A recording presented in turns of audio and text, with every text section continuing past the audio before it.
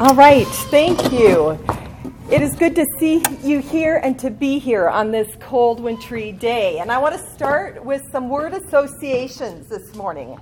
I'm going to carry this recorder because we need to record this, but I'm going to come out here so I can hear you. And can you hear me? Is this even on? A little bit? It's on as far as it can go, so we'll pretend that it's on. All right, so some word associations. Just shout out what you think of.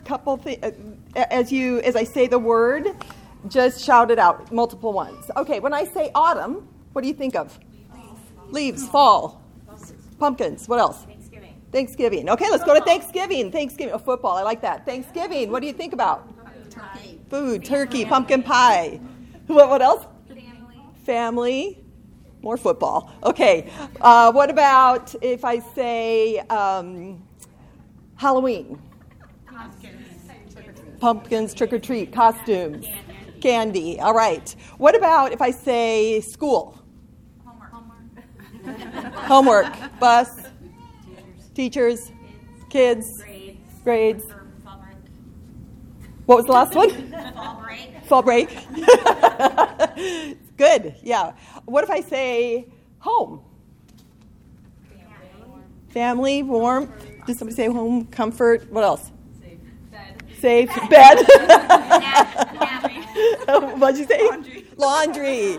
There you go. Okay. What if I say discipline? Spank. Instruction. Hard. Accountability. Humbling. Is that what we said? Humbling. What else? Practice. Punishment. All right. Let me sit there for a second. How many of you think when you hear the word discipline, because we heard all sorts of words related to that, is it negative, positive? Negative. All right. I think that's typically where we land. Oftentimes, what we think about, isn't it? Well, thank you for participating so well in that word association. I'm going to come back to that in a minute, but I want to just say last week what we covered in our study, we didn't get to cover it here, which was too bad because there was so much good stuff. Freedom and transformation. Our author had us look at raising kids who love the Lord with all their heart, soul, and mind. And we learned this by creating this framework of grace in our homes rather than this rigidity, which is hard for some of us. I'm a rule follower, so having things rigid works for me. So I had to really work in my home to establish grace by creating a warmth where we can influence our kids and where we create a culture of confession over, do you remember what she said? Perfection. Confession over perfection. And then for today, our chapter was parenting and freedom. And Jeannie clarifies what it means to parent with grace and spent time looking at how we can reflect God's heart in the way we train up our kids. And that's the springboard for what I want to talk about, what we're going to look about this morning, specifically on what disciplining our children looks like. Grace-based discipline. Now, one of the many secular definitions is to punish or penalize for the sake of enforcing obedience. It's not showing up there. You know what? I thought I had it, and for some reason I must not have saved it because it's not on here. Oh, okay. Yeah, thank you. I thought I had put it on the PowerPoint. But this is a secular definition that you're not going to want to stick with, so it's okay if you don't have it. But it's to punish or penalize for the sake of enforcing obedience. But in the Bible, discipline has a much more positive place in the lives of God's people. So Deuteronomy 5, 6, and 7.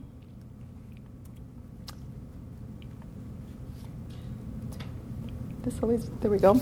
Says this, know that in your heart that as a man disciplines his son, so the Lord your God disciplines you. Observe the commands of the Lord your God, walking in obedience to him and revering him. So when we understand discipline as God intended, discipline is, there's the secular definition. I just got it out of order. To punish or penalize for the sake of enforcing behavior. But discipline, as we're working with it today, as God intended, is the process by which one learns a way of life. a process by which one learns a way of life. So God designed a way of life for his people, and so the process by which God's people learn obedience is the discipline of the Lord. And so I know that for many of us, we have equated discipline with punishment. They've gone hand in hand, and often it is this negative connotation. But let me tell you the difference that hopefully will be helpful. The purpose of punishment is to impose a penalty for misconduct and focuses on the past. We're imposing a penalty that focuses on the past when we punish. Discipline, on the other hand, the purpose of discipline is to train for correction. Okay? It's to train for correction. It's future focused. That's a big difference. Punishment imposes a penalty and focuses on the past.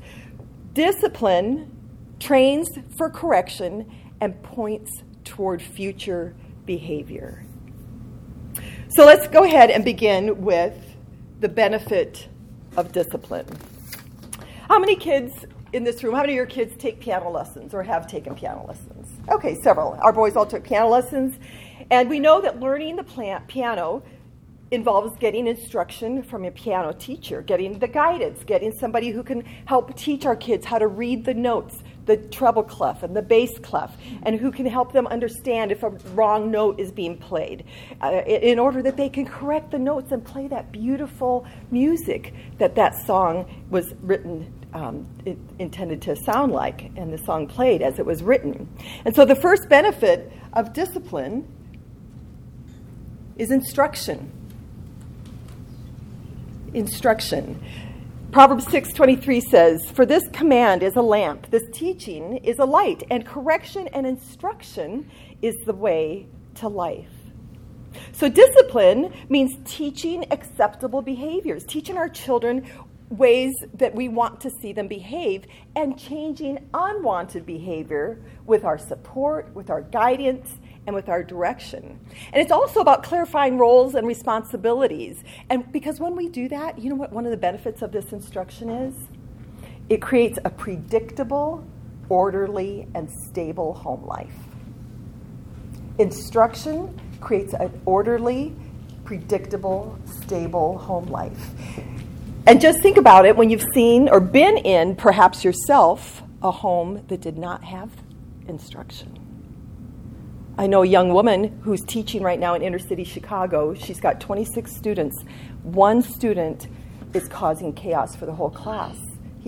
Because he does not have that stable, orderly life, and he's bringing it to the classroom, and it's total chaos. Discipline has the benefit of instruction, and it provides the benefit of boundaries. There was a study that you may have heard of. It was done several years ago, but it was a study about the effects of a fence on a playground and the impact it would have on preschool children.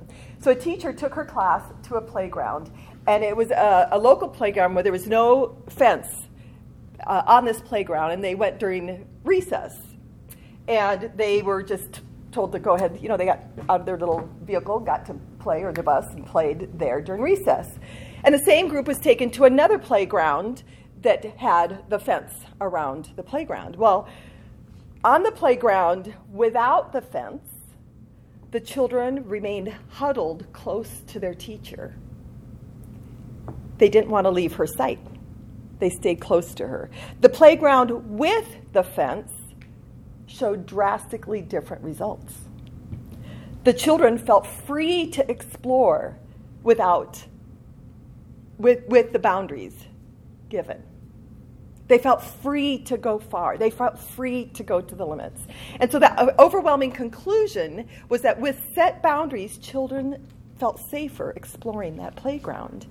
And without the fence, the children weren't able to see a given boundary or limit and were reluctant to leave the caregiver. So this is the point for us as parents. This is what we learned. The reality is your kids will feel more secure if they know you have set an appropriate boundary and that you're not afraid to enforce it. Moms, don't be afraid to set boundaries. Our job is not to be friends with our kids. It's not to be the cool mom, as much as we might want that as they get older, especially. Our job is to love our kids by guiding them towards independence, and we do that by establishing boundaries. And it's challenging. Oh, those boundaries are challenging because they're hardwired to push back, aren't they? It's uncomfortable. It's frustrating, but it's our job. Do you know that research shows that kids who push back on these boundaries and test limits actually have better social outcomes? And that young adults who had little to no boundaries as children felt like their parents didn't care about them. So when we set healthy boundaries for our kids, we are both helping them feel secure and helping them grow and mature. All right, so the benefit of discipline. No, this is my little playground picture. Okay. The pitfalls of discipline. There was a little 10-year-old girl who was overcome with anxiety about spilling a drink at the table. Common occurrence in some of our homes, spilling a drink at the table. But she had so much anxiety that she cried over and over, "I'm so stupid, I'm so stupid, I'm so stupid." Come to find out, those were the exact words her mother used when she would do something like that. She lived in a fear of her parents' judgment and learned to shame herself in the same way that she had been shamed. So one of the pitfalls of discipline is shame. Now, we've learned that discipline is not the same as punishment. It's also important to recognize that discipline is not the same as shame. And our author did talk a little bit about this in our study, which I thought was super helpful. Discipline, as we understand instruction, training, teaching them a way of life, is necessary. Punishment and shame are not. Punishment and shame are not. So what is shame? Let's understand it. Shame is an intensely painful feeling that we are flawed and therefore unworthy of love and belonging. Now, I want to acknowledge that in a room this size, some of you likely grew up in homes where there was shame-based discipline. And it's hard to break that pattern. That may be all you know. Others of us may not have been, but we just default to shame-based parenting because it's easier. But if you grew up that way and you find that that's your pattern, I want to encourage you to talk to somebody. Get professional help. You don't want to pass on those patterns to your kids. The reason why I want to encourage you to do this is because you want to avoid using shame as a parenting tool. It's all too common because, you know what? It works in the short term.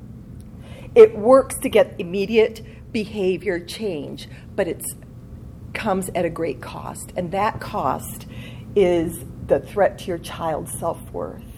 The child experiences shame as a threat of being unlovable. So we need to understand there is a difference between shame and guilt. So let's talk about that for a minute. Shame communicates, I am bad and unworthy of love and belonging. The focus on the self. So shame is, I am bad and unworthy. That's a message we do not want to pass on. Guilt communicates, I made a bad choice. I made a mistake. The focus is on the behavior. So you see the difference? One is focused on the self, one on the behavior. Big difference between shame and guilt. I think it's important that we as parents know that because I can look back and I can tell you there were many times I'm sure that I fell into shaming my boys. Unintentionally, but once we're aware of it, we can catch ourselves, right? So, for example, let me give you an example. When your child draws on the wall, she's not a bad girl. She's not a bad girl. She's a creative young person who made a bad choice. When your son leaves a baseball-sized hole in the basement drywall, he's not a bad boy. He's a boy with a very good arm, says my husband, who made a bad decision. Healthy parents communicate, I love who you are, but your choices are unacceptable. Okay?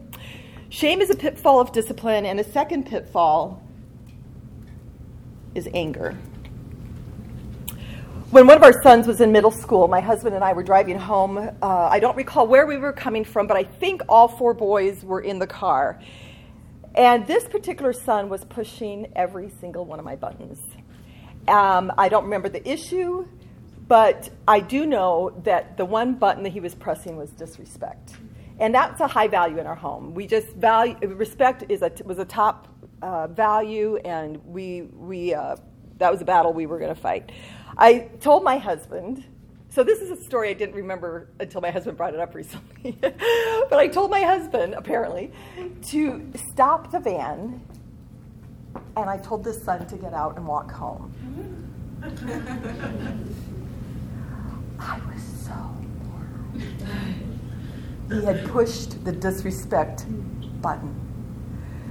So when my husband reminded me of this story, I said, oh my gosh, I told him to get out of the van and walk home. Where were we? We're like downtown Geneva. Where were we? We live in Batavia. How far did I make him walk?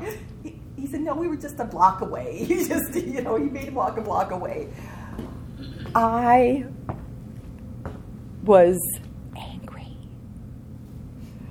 Ephesians 6:4 says, fathers and mothers, I would add, do not provoke your children to anger, but bring them up in the discipline and instruction of the Lord. Well, I will say we all feel angry at our kids at some time, don't we, during our parenting journey? Anger comes for a number of reasons. One, because our kids are little sinners. I told my daughter-in-law that recently. Your 2-year-old is a little sinner. That's why she's pushing all your buttons.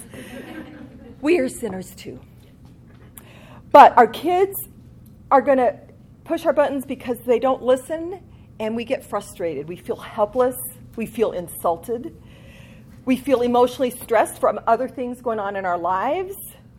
We feel physically stressed. We're tired.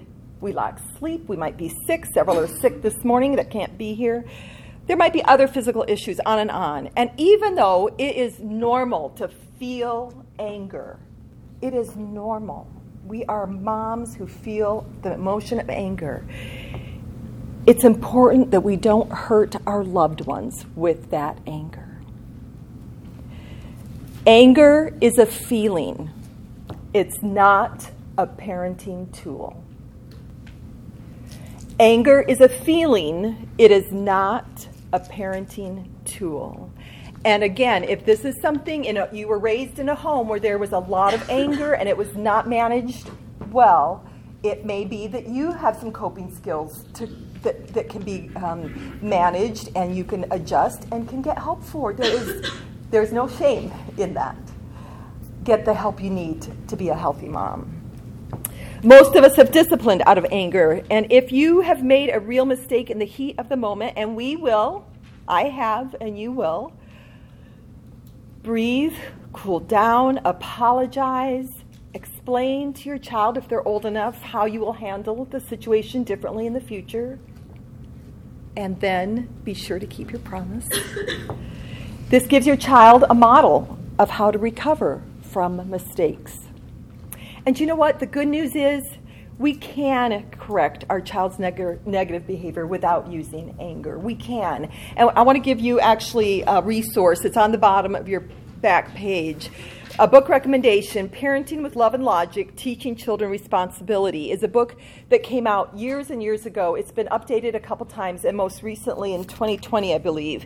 But it's about learning to establish healthy boundaries with your children through easy to implement steps without anger, threats, nagging, or power struggles. So if you're a reader, that's a book I would recommend to pick up.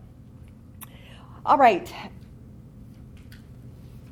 Finally, let's move to tools for grace-filled discipline.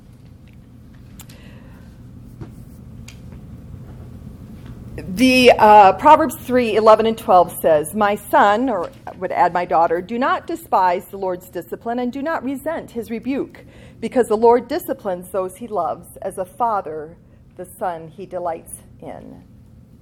Now remember, the definition of discipline that we're working with is the process by which we're teaching our kids a way of life. So let's look at some basic tools for teaching while offering grace. And our author did some of this as well. So I'm just kind of tagging on to a little bit of what she has said. But beginning with clarifying expectations. This is kind of the who, what, and when. So that begins with clearly telling your child in age-appropriate way what you want them to do and when. I think too often we're very vague, or I will say I was often very vague in giving my kids instructions. So, for example, you would say, "Johnny, I'd like you to have your room cleaned by 3 this afternoon." Instead of, "Johnny, I'd like you to clean your room." Or even, "Johnny, I'd like you to clean your room today." Well, he has all day till he goes to sleep, if you say that, right?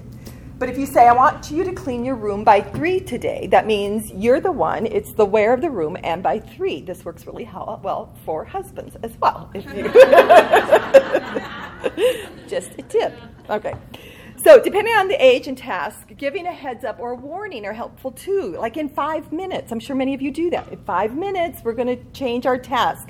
In 1 minute, giving the heads up. I did not know this as a young mom, and our oldest son really had a hard time changing gears. But I was ready to change gear. "I need you to pick up your toys right now. Let's go.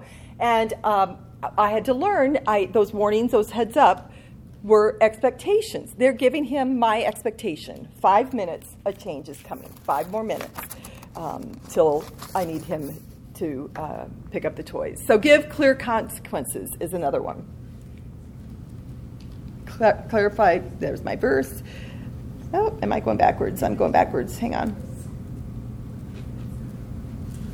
Give clear consequences. So our author did a good job of reminding us that offering grace does not mean there aren't consequences to behavior. I think that's really important. So we can calmly and firmly explain our consequences to our children calmly and firmly explain the consequences to your children if they don't do what you've asked them to do. For example, tell your daughter if she doesn't pick up your toys, you'll put them away for the rest of the day. Okay? Simple, clear. Sometimes natural consequences can teach children the greatest life lessons. For example, somebody who constantly runs out the door without a jacket, right? If you take it all the time to them, how are they going to learn that when it gets cold, they need a jacket? Let them get cold. They'll remember their jacket. That's an easy one many of us have dealt with. Other times, kids need logical consequences. A child who plays too rough with their mother's computer might learn to be gentler when they lost that computer privilege. That's a logical consequence. Instead of saying, "You're grounded from TV for the next month," because that impacts who? Be careful of giving consequences that impact and make life harder for you, too, right? So a few tips from personal experience. These are just a few things that we learned along the way, but obviously they're not new for us. These are things that we learned from others and from the professionals ahead of us. Avoid power struggles. It's so easy to get into these power struggles because we want to win. We're the parent. But trying to force your child to do something isn't going to teach self-discipline. I have a memory of very early on, I think I was in early elementary school, sitting at a kitchen table being forced to eat my vegetables. I still remember have an image of this picture, and I could not leave the table until I ate my vegetables. I didn't like any vegetables. And my parents made me sit there until I ate them. And I was going to win that battle. And I think my parents obviously thought they were going to win that battle. Well, finally, I decided I would give in. It felt like hours. It was probably, 10 minutes. But I sat at the table. I finally took a bite of the vegetables. I probably threw up. So I don't know really who won that battle. But the point is, I never learned to eat vegetables until I was in college.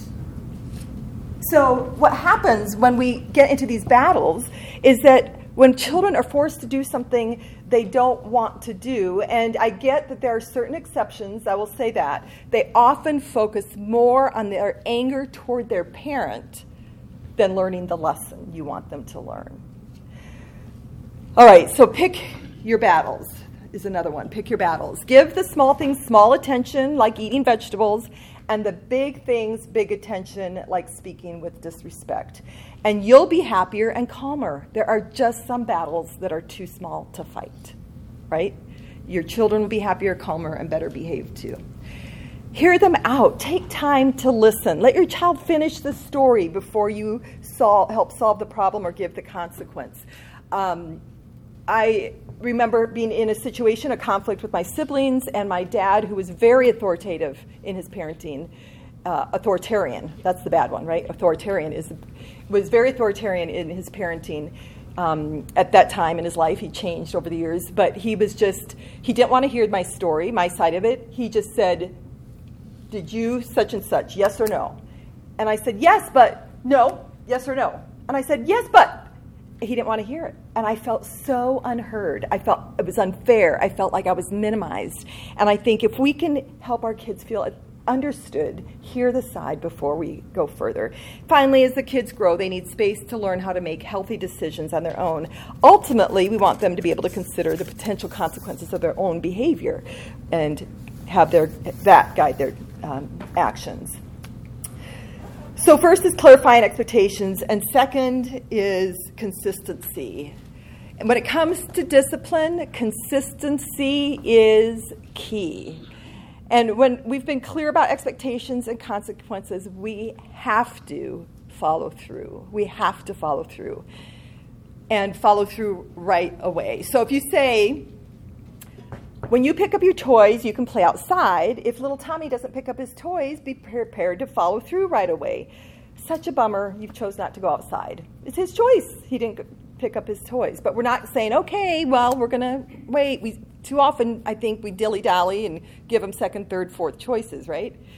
Avoid empty threats. Don't take away anything that you really don't mean to uphold. So if you say, you're not going to get to go to Grandma's this weekend, don't say it if you don't really mean it. I think we do a lot of that, empty threats. And you know what happens? It teaches our child, when we make empty threats and don't follow through, you're teaching your child you don't mean what you say. Mean what you say and only say that. Okay, call a timeout. A few weeks ago, our son and daughter-in-law were out of town, so we got to keep Emery, our 2-year-old. And my daughter-in-law told me, if you need to put Emery in her little timeout for 1 minute, you can do that. Now, Emery just turned 2, so I don't know if they're going to 2 minutes, but that's what we use timeout a lot in raising our boys. And so, but she said 1 minute is what they do. So if you need to use 1 minute, use 1 minute. And I'm the grandma that I don't know how much to do that right now. We're navigating how much do I do the discipline teaching instruction. But she told me that. And I could not for anything get Emery to come one day to have her diaper changed. We were up in my bedroom. Come on, Emery, you need to come sit, change your diaper. And she's all dilly-dallying around.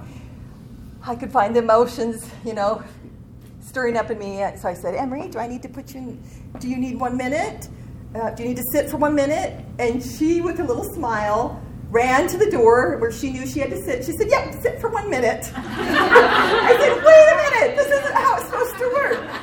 You don't put yourself in timeout. I put you in timeout. Okay, something's wrong with this picture. But she, eventually we got the diaper changed. But this is an effective tool. How many of you use timeouts? Yeah, very effective for us. It was effective for some of our kids more than others. I tell you, one of our sons, you had to count to 3, 3.5, 4 almost until he got there. And the other son, we just said 1, and boom, he was there. So it will be different. And finally, I want to wrap up with love and forgiveness. Preserve the relationship with your child at all costs. Make the problem the behavior, not the child. The problem is the behavior, not the child. Give them your attention. The most powerful tool of effective discipline is attention. That's why sometimes they act negatively, right? To get your attention. Catch them being good. Notice when they do good, show good positive behavior, and affirm them for that. Praise kids when they do things without you telling them. Share words of affirmation and praise lavishly. Model forgiveness. Admit mistakes, that you were wrong. Ask for forgiveness. And a quick side note here, a lesson I learned about teaching our boys forgiveness. One time we had a little incident, and we would have the boys say, I'm sorry. And the other one says, okay, say it's okay. And it dawned on me, it's not okay. When the other boy, we learned we shouldn't be teaching him to say it's okay. Because when you're forgiving somebody, it's not okay. I'm choosing not to hold it against you. So we learned that we wanted our sons to say, I forgive you. Or will you forgive me? And the other to say, I forgive you. Not, it's okay. Do you see what I'm saying? The difference there? It's small, but it's just a lesson on teaching forgiveness. All right, bottom line, our kids need to know that no matter what they do, we'll always love them. We might be disappointed in their choices. We might not approve of their behavior, but the message they need to hear from us is that nothing they do changes the worth of who they are as a child loved and created by God. Jeannie Cunyon shared a story in her video last week. I don't know if you were able to listen to it. It was a brief video. And if you didn't get a chance to listen, I'll share it with you briefly as I finish up. After praying with her boys at night, it was a tradition for her to end with saying, how much do I love you? And she'd walk out of the room and she would say to her boys, how much do I love you? And they would put their arms open and say, this much. And then she'd ask a second question. She'd say, and does my love ever change? And they would say, never. And she'd close the door and she'd walk downstairs. Well, one night she walked downstairs and she realized there was something that day that happened. And she said that day she remembers acting in a way that her love was very conditional for her son, for her boys. So she went back to her room. She said, hey, guys, I want to ask you another question. Whose love for you is even deeper and wider than my love and Daddy's love for you? And one of her boys yelled out, God's love. Isn't that the assurance we want our kids to go to bed at night with? To put their heads on their pillows with the confidence in the midst of our everyday chaos, the mistakes we're going to make, the discipline, the failures, the growth, that even more than our love is that they grasp how wide and high and long and deep is the love of Jesus. Will you pray with me? Heavenly Father, we thank you for this time. We thank you that we have the privilege of being mothers. But Father, we need you, and we ask that you would guide us every day in every way to offer your grace to our children. You are the giver of all grace. How we thank you for that. Guide us now as we go to our groups, as we discuss and learn and share together. In Jesus' name, amen.